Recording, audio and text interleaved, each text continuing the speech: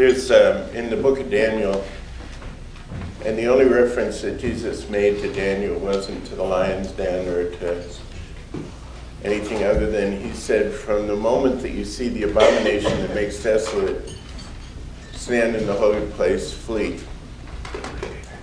And there's three references in the book of Daniel to the daily sacrifice and the abomination that makes desolate. And there's the initial one, I think, is in the 8th chapter of the book. And it gives an understanding to us that daily sacrifice is vulnerable, that it doesn't have an inherent capacity to resist. And so it talks about the daily sacrifice being taken away and how long until it's restored. And you get into the 11th chapter and the daily sacrifice is now reestablished in the work of purification, and then in the 12th chapter you see it standing. And but the implication, it isn't just really an implication, it's more than an implication. The fact is that if there isn't a daily sacrifice, the abomination that makes desolate governs. So that there is no vacuum, there's that place that the daily sacrifice is designed to function in can never be empty. It's either the functioning of the daily sacrifice or the abomination that makes desolate is there. The only thing that has capacity and authority to resist the influence of that which erodes and degrades the things that are of God in our lives is a daily sacrifice. And of course, we know, Romans 12, where the exhortation of the apostle is, I beg you to present yourselves consistently to God as a presentation of yourselves to the working of His Spirit and the ongoing expression of salvation for your soul. There's no inherent strength apart from that. And it takes a constant refreshing for it to be sustained. It doesn't have a capacity within itself to resist. So the way that this works is the authority and the functioning of the daily sacrifice to resist the abomination that makes desolate isn't because it has strength in itself. It's because that daily sacrifice is what puts itself under omnipotence. And the only thing that resists the effect of natural, the only thing that is the capacity out of which corruptible can be harvested into incorruptibility, is the investment of omnipotence. And what comes with omnipotence it's a way to talk about power as related to God's unlimited power. Omnipotence is a power that can't even be described because it doesn't have obstacles. Omnipotence doesn't recognize measures of difficulty. This is easy, this is hard, this is hardest. Because it has no obstructions. It has nothing that can resist it. And along with omnipotence comes omniscience and omnipresence. And we talk about the omnis to be inclusive of something that is expansive and beyond our capacity to quantify and to identify and to define.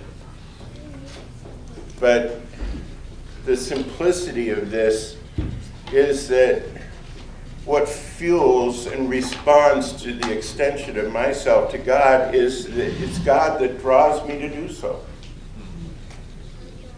Bid me come.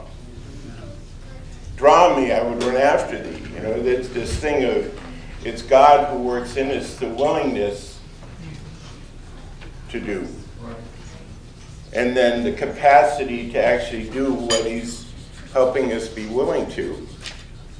Because the willingness doesn't empower us, but the willingness is an evidence of the working of the Spirit to clear the way for His capacity to perform His will in my life. But it won't happen without the willingness taking place, because his intent is to end up with a bride. And whatever side of the gender fence we may be on today, nobody is going to conceive of there being a bride by coercion.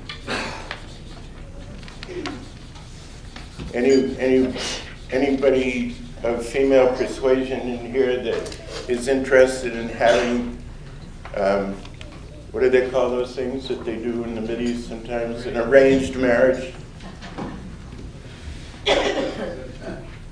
Any volunteers for an arranged marriage?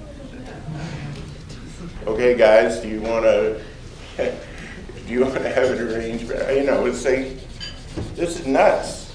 But it's even more ridiculous spiritually that there is a capacity for God to bring through love and mercy to himself something that doesn't have a participation that is tested in every point. You know, when it says that he was tested in every point like as we, that defines something that's historic concerning Jesus. But what about me being tested in every point to see whether or not what I want is God's purpose in my life? Because that connection is eternal. Can you imagine anything worse than to be eternally connected to something you really don't want? And so God's mercy is that, you know, this is the trial of our faith is actually more important than the faith we have. Yeah. You know, people want to hold on to their faith and defend their faith against all odds, but we need to put our faith out there to be tried, to be purified, to be perfected. And that's the functioning of the daily sacrifice. Is the working of the Holy Spirit is accommodated and made. I make myself hospitable to that ongoing working by presenting myself on a consistent basis. And the characterization that's given there by Scripture is something that I need to take counsel from, because from the moment that ceases, from the moment that it ceases, but let's just say there's a day that I miss that I don't offer, there's something that is functioning in its place to begin to undermine and take away from what's already been accomplished. Right? And you don't notice it. It isn't necessary that you go out and commit murder or adultery the next day. You know, it's just an erosion. It's just, even if it's something is benign, apparently benign, it's not really benign, but apparently benign, as losing momentum going forward spiritually. If we look at the 7 feast days of Israel's agricultural year, and you get into Pentecost, and it takes the Feast of Trumpets to pull you out of Pentecost, you know, and the first working of, because it's Feast of Trumpets, right? I mean, there's messages. It's not just a feast of trumpet. And so the initial aspects of the messages of the Feast of Trumpets, preparing us for the Feast of Atonement, is to bring us through functionally for the purpose of having come to Pentecost, to come through Pentecost, because the important thing at some juncture for Pentecost is to get out of it, survive it, and not be captivated by it because of the emotional and the intellectual intervention that's there. You know, you can get absorbed in it with the data and the emotions and the quote-unquote worship. And I'm not saying quote-unquote to in any way diminish the function of the worship, but that it gets locked down in that particular expression of worship and not go forward to the worship of hanging on a tree. You know, how much I enjoy basking in his presence, as nutritive as that is, and as establishing and as beneficial as that is for a season. That isn't what's going to happen when you're hanging on a tree. Right. You know, it's my God, why hast thou forsaken me? And to have a faith that stands up to that just as much as if I'm enjoying the presence and the sweetness and the fellowship and the work of the Holy Spirit. encouraging me in a positive way. But what about the working of, if you want to say, the circumcision of the heart without hands? So this thing is a critical factor, and I wanted to just, having kind of laid a footprint there, wanted to speak just for a few minutes, if I can get my phone to behave. And I apparently can't.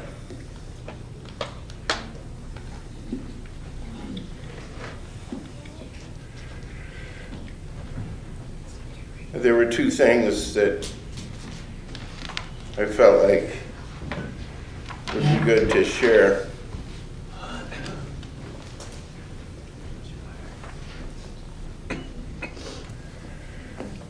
And one of them is the offering, but the other thing is ceasing.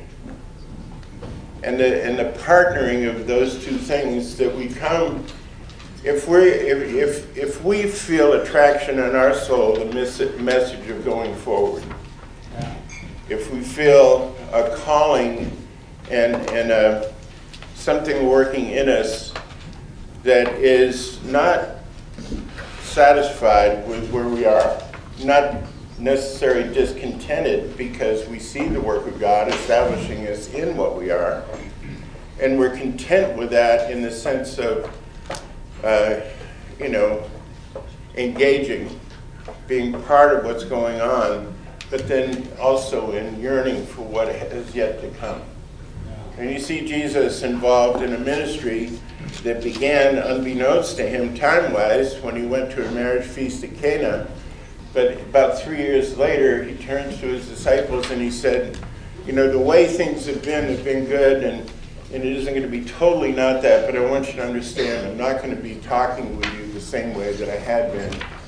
And the time we have had is going to be a little bit differently, because I'm being constrained and narrowed and focused for what is yet remaining for my purpose. And it's taking time and energy to finish that. And there is that begins to come that's kind of, and he didn't say what it was. He didn't maybe even have a definition himself of what it was going to involve. And we don't know exactly what this looks like. And there's no interest, hopefully, and a little energy that would be invested in just doing something different so that we're not doing the same thing. Because God doesn't work from the outside in. God works from the inside out. God brings by his Spirit out of what isn't defined. Spirit has no form. And so when we're pulling a manifestation out of what doesn't have form, there's no pattern to follow. The patterns that we followed out of the types and the shadows, of those very indistinct types and shadows that kind of more shapes and tatters, because they don't quite measure up to a full type and a shadow. The rehearsing of the ingredients that go into the incense and the anointing oil and the process. Nothing wrong inherently with those things, but the fulfillment of what those things speak to being evidenced in our lives, because we present ourselves for something that God wants to bring forward that has little or no testimony in this earth. And it's not sourced in nature. So the constancy of this presentation in order to follow on and fulfill what God has for us. There's another word that I had beside cease, but the presentation of myself to God that doesn't have a form, that doesn't have a need. It's inclusive of the needs. I need a certain amount of health. I need a certain amount of the investment of his purpose. I need some sense of identification. It's difficult just to get up in the pulpit and convey data. If you don't feel like if I don't feel like I have something that's pertinent at that time for that moment, this is not a place I want to stand. So I need things that are identifiable in my life. I need to know I'm not going to go to the Shepherd's Inn up to the conventions in Shalomé this March. I have to know these things. So there are identifiable things, but the presentation that I have to God exceeds those. It's like if I don't go, they're going to have a convention, and God's going to be there, and everything's going to be fine. My being there is inherently important to that convention, and that convention is not inherently important to my salvation. But I need to know those things. But there is a need that I have that only that presentation and the response as a result of presenting myself can solve in my life. And that's the going forward of what I don't know. What we've been assigned to, what we're being drawn into, is to bring out of what isn't that which can be seen and identified.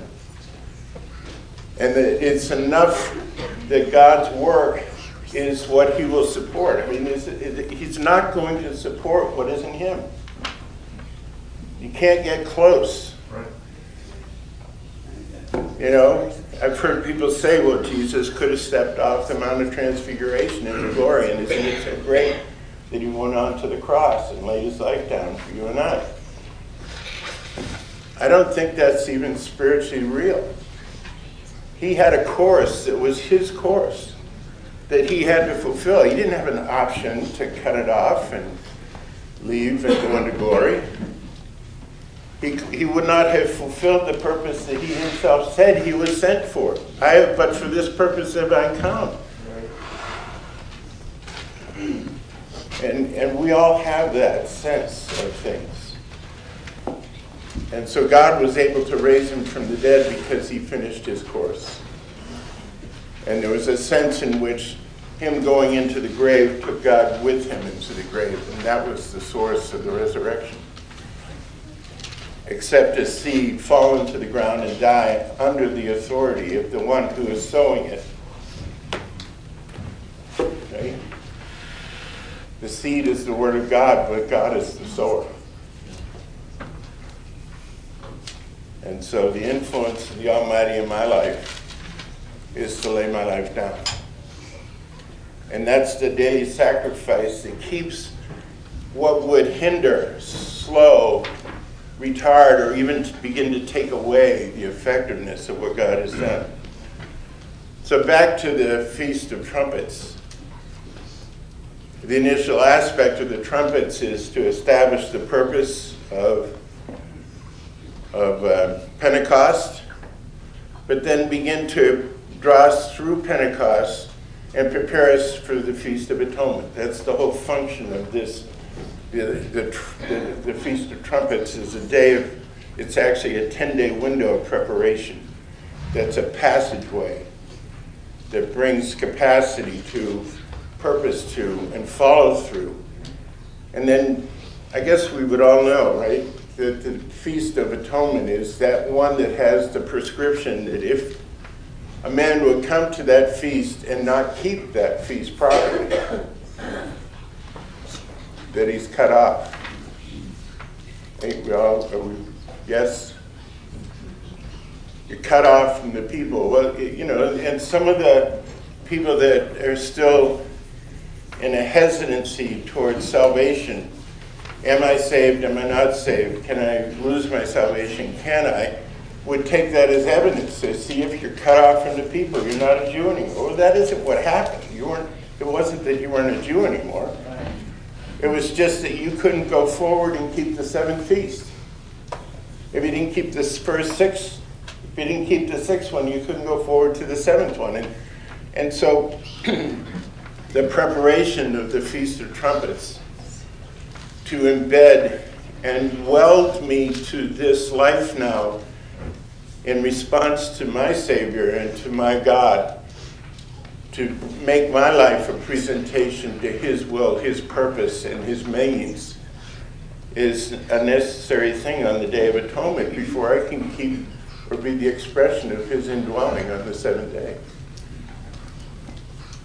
He's not going to certify, he's not going to support, he's not going to infill and bring forth a manifestation that is so uniquely him that those that need to see it will see it, but more than that, they'll recognize it for what it is.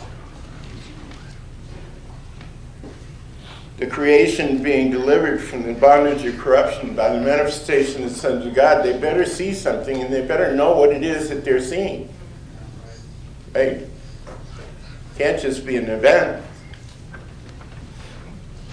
It has to be something that's so uniquely supported by God that it can't be missed. It's a testimony that he has been waiting to make for over 6,000 years of this is my salvation. This is how it works. And here it is in plain sight. You don't have to believe without seeing.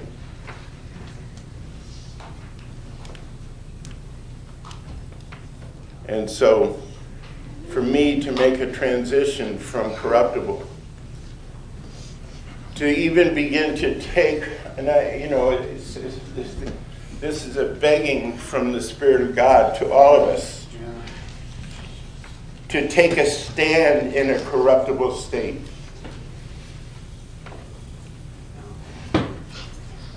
How am I supported in a corruptible state? By imputed righteousness. Why does it need to be imputed? Because there's still flaws here. Right? There's still an incomplete work. What right do I have to stand up and exhort a bunch of rabid people living in a cold wilderness unto the purpose of God to stand fast and to go forward in the Spirit if I'm not supported by something? Yeah.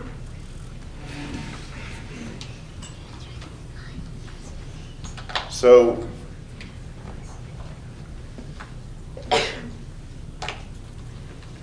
my faith has to work. This is no longer a point of having people point at the church and saying, okay, well, where are your works? Or pointing at the roof and say, where are the miracles? Or where are the healings? Or where are the... Hey, I'm more resistant to that than a duck is to water. It doesn't get a rise. It doesn't have any interest in me anymore. It did at one point. I had some of those thoughts myself.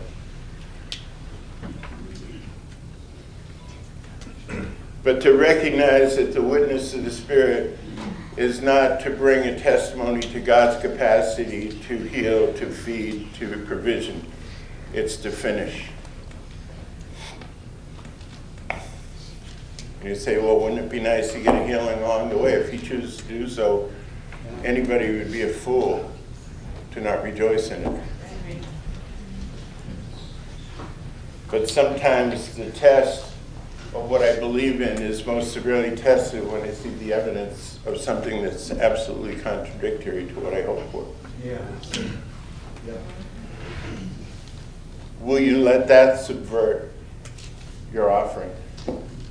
Because from the moment that ceases, something else works. And if we don't realize that the enemy of our soul has a single target in your life every day, it's to undermine and stop that sacrifice from being made.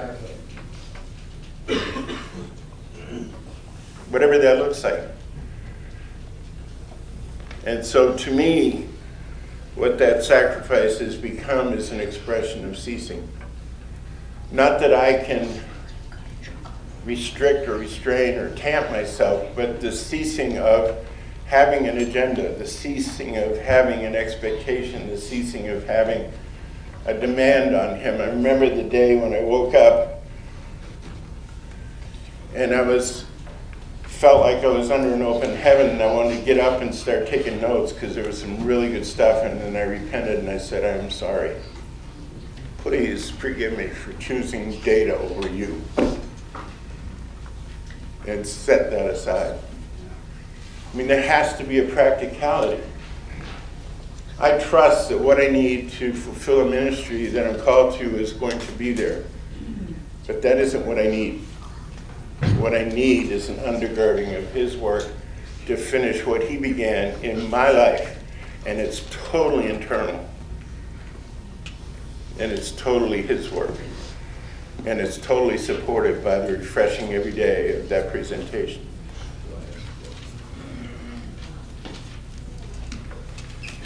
Is there anything else? You want to close this? Sure. I didn't look at you. Okay. Do you want to close this, Tarek? Yeah? If you don't, it's okay. Okay, I do.